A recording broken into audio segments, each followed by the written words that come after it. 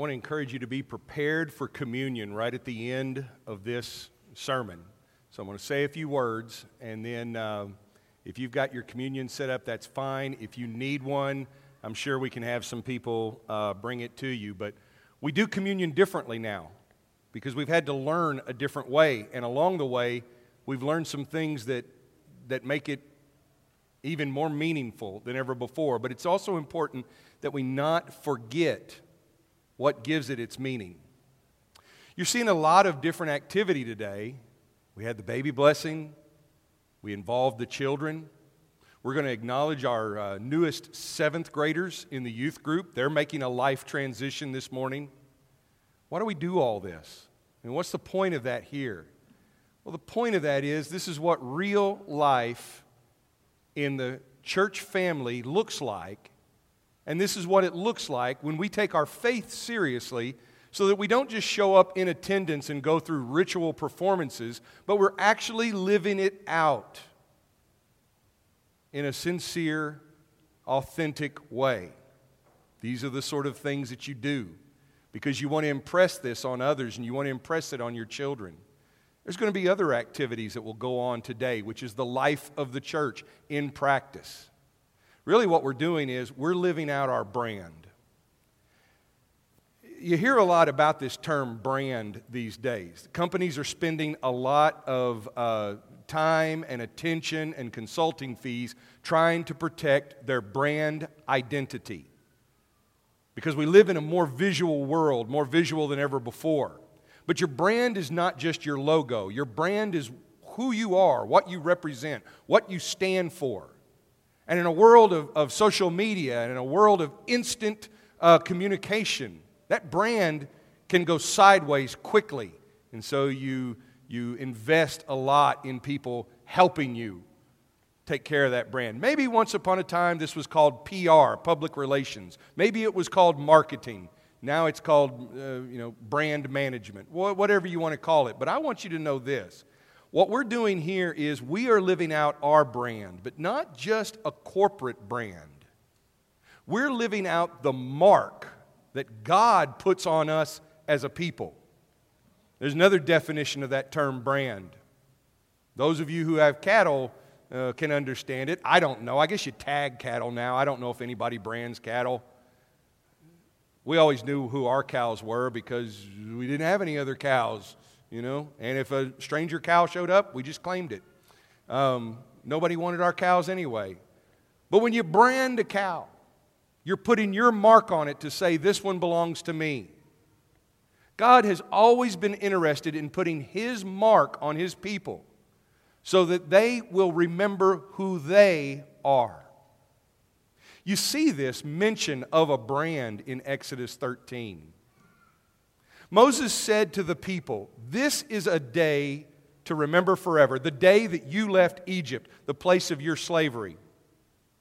Today the Lord has brought you out by the power of His mighty hand. Remember, eat no food containing yeast. On this day in early spring, in the month of Abib, you have been set free. You must celebrate this event in this month each year after the Lord brings you into the land of the Canaanites, Hittites, Amorites, Hivites, and Jebusites. He swore to your ancestors that He would give you this land, a land flowing with milk and honey.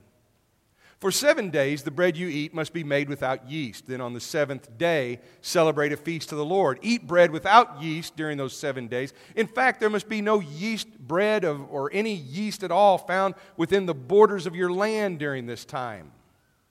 On the 7th day, you must explain to your children, I am celebrating what the Lord did for me when I left Egypt. This annual festival will be a visible sign to you, like a mark branded on your hand or on your forehead. Let it remind you always to recite this teaching of the Lord. With a strong hand, the Lord rescued you from Egypt. So observe the decree of this festival at the appointed time each year. When we come around the communion table, we have symbols. The bread, the cup. Jesus taught us what those symbols meant. This is my body, this is my blood. They were symbols that were used to remember that story of God bringing His people out of Egypt, and then Jesus infuses them with new meaning, and He takes some elements of that Passover meal and makes it into the Lord's Supper. And this is our brand. These are our symbols that are a visible sign to us, as if it was a brand on the back of our hand or on our forehead, something that we can't ignore, something that identifies us. When we get together and we partake of this bread and this cup, and we remember the one who saved us and rescued us, this is also our opportunity to teach our children. You know, God is always interested in one generation teaching the next. You see that in the Old Testament. You see it in the New Testament. This is the reason why we have Kid Men's and West Ark youth groups and VBS and other activities, because we want to create some sort of habit, some sort of tradition that enables you to teach your children when they ask you, what's this all about? Now you go back and you look at that text in Exodus 13, and it would have been very possible for everybody to have been caught up in where's the yeast. You know? Got to get rid of all the yeast. And all of a sudden somebody left a piece of leavened bread laying around. Oh no, there's yeast in the house. It's all ruined. God's going to be angry at us. Yeah, you can get focused on that ritual stuff and miss the meaning. It's not to say that the ritual is not important. And it's not to say that the tradition and the customs are not important. But they're certainly not important at all if you lose the meaning in them. If one generation comes along doing those things and they can't say to the children, this is what this means, then maybe we've missed something. Maybe you grew up asking the people who were adults when you were a child, what does this bread and cup mean? What does it mean when they push that person down under the water and they pick them back up again? What does it mean when God says this in Scripture? What does it mean when we all get together up there and that man talks for a long time? What does it mean? And maybe no one was able to answer you. That's a problem. As long as this man's up here talking to you, you're going to be able to tell the kids what this means. I'm going to do my dead level best to make sure you can do that. Everyone in this church is going to help you to do that. And I want you to know that if you just give it a shot, if you try, you're going to be managing this brand very well. Because the one thing that you can tell that I can never tell, that none of the shepherds can never tell, is what this means to you. And there's little kids that want to hear that from you. There are other adults who want to hear that from you. Now, I know that what it means to you has to in some way line up with what God says it means. But God is a fantastic teacher.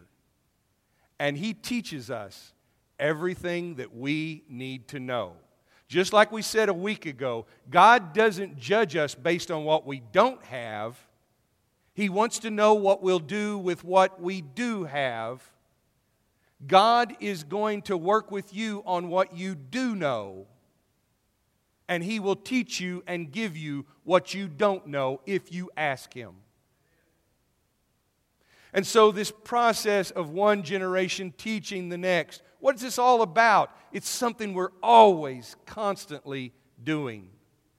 It's why when we come together and observe the Lord's Supper, we remind ourselves what this means, and we use ancient teachings. We use traditions that have been passed on to us. So understand that branding is not about image, advertising, or reputation. Oh, there's so much emphasis on that right now. And I want you to know that the meaning of this Lord's Supper, the meaning of what we did here today in worship by being honest and by celebrating these transitions in life, we're setting you free from image and advertising and reputation. We're setting you free from that. Christ is setting you free from that.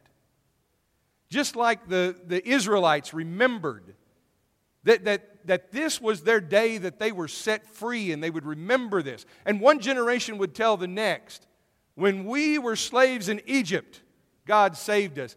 You realize, of course, that there would come a day when no one could say that they were legitimately slaves in Egypt, but that was still the story they told. That was still the story that they stuck to, because it's their story. Just like this story about a Savior who was crucified, who was obedient to God, and through His obedience, you've been rescued. That's your story, as much as it's my story, as much as it's our story. And the story of the apostles who taught that message when it was day old fresh. That's still that same story. The world's going to try to convince you to work on your image, to work on your message. Don't believe it. That's not our brand. Our brand is about knowing who we are because we know whose we are. You see, if we get that last part right, if we know who we belong to, if we know whose brand we incorporate, then we know who we are.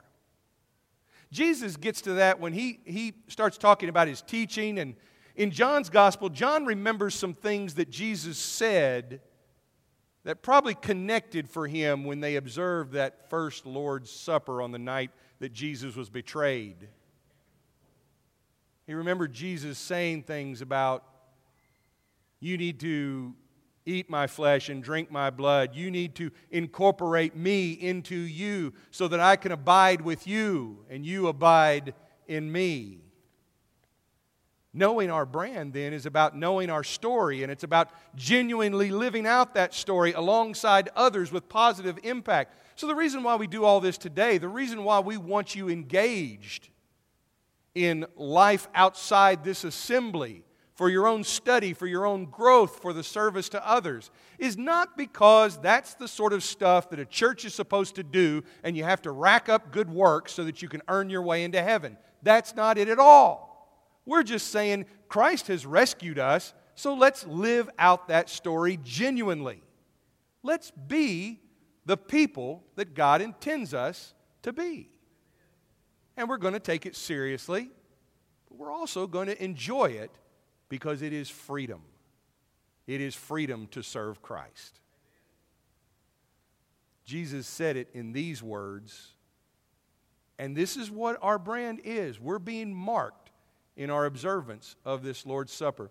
You know, I want to say to you kids that were up here on stage, I want to say for you parents, because if I told your babies born in 2020 this, I don't think they would understand me today when I say this, so you're going to have to remember and tell them. You are the children.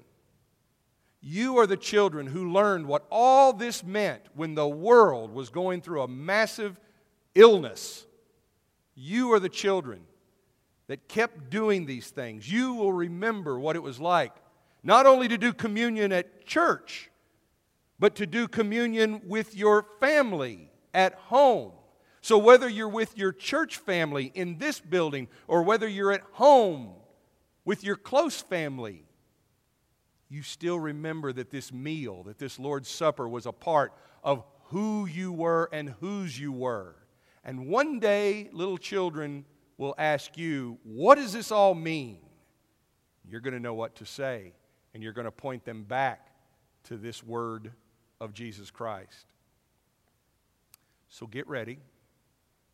One of the reasons why we do communion like this now is because we know that it's not about social distancing as much as it's about distant togetherness. How about that? I just invented a term. If you can invent social distancing, I can invent distant togetherness. That wherever you're at, whether you're in the back of this building or you're up here, or whether you're out there watching us online, whether you're in this nation or another nation, we are all coming together to claim this brand, to claim this story, to claim this identity together. We believe that we all share in this, and we are embodying it like a visible sign in what we do. Now, to do that, I have to go down here and get my bread and my cup of juice. Give me a moment to do that, and you get ready too.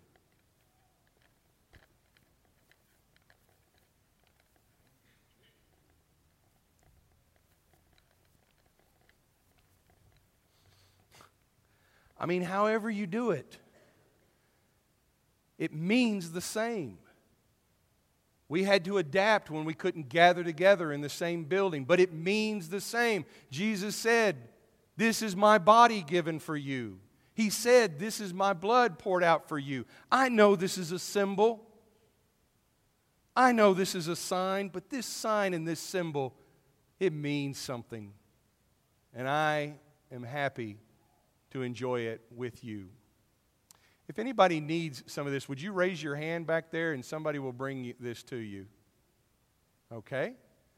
Then let's give thanks for the bread and share it together. Father, we thank you for this bread. We thank you that you gave your body for us. And though you died, you were resurrected. And now you've promised us an eternal body, an eternal life, not a disembodied life, but a life in a new body where we become more and more like you. Father, teach us to embrace this mystery and to trust in you. Let us abide in you. We pray this in Jesus' name.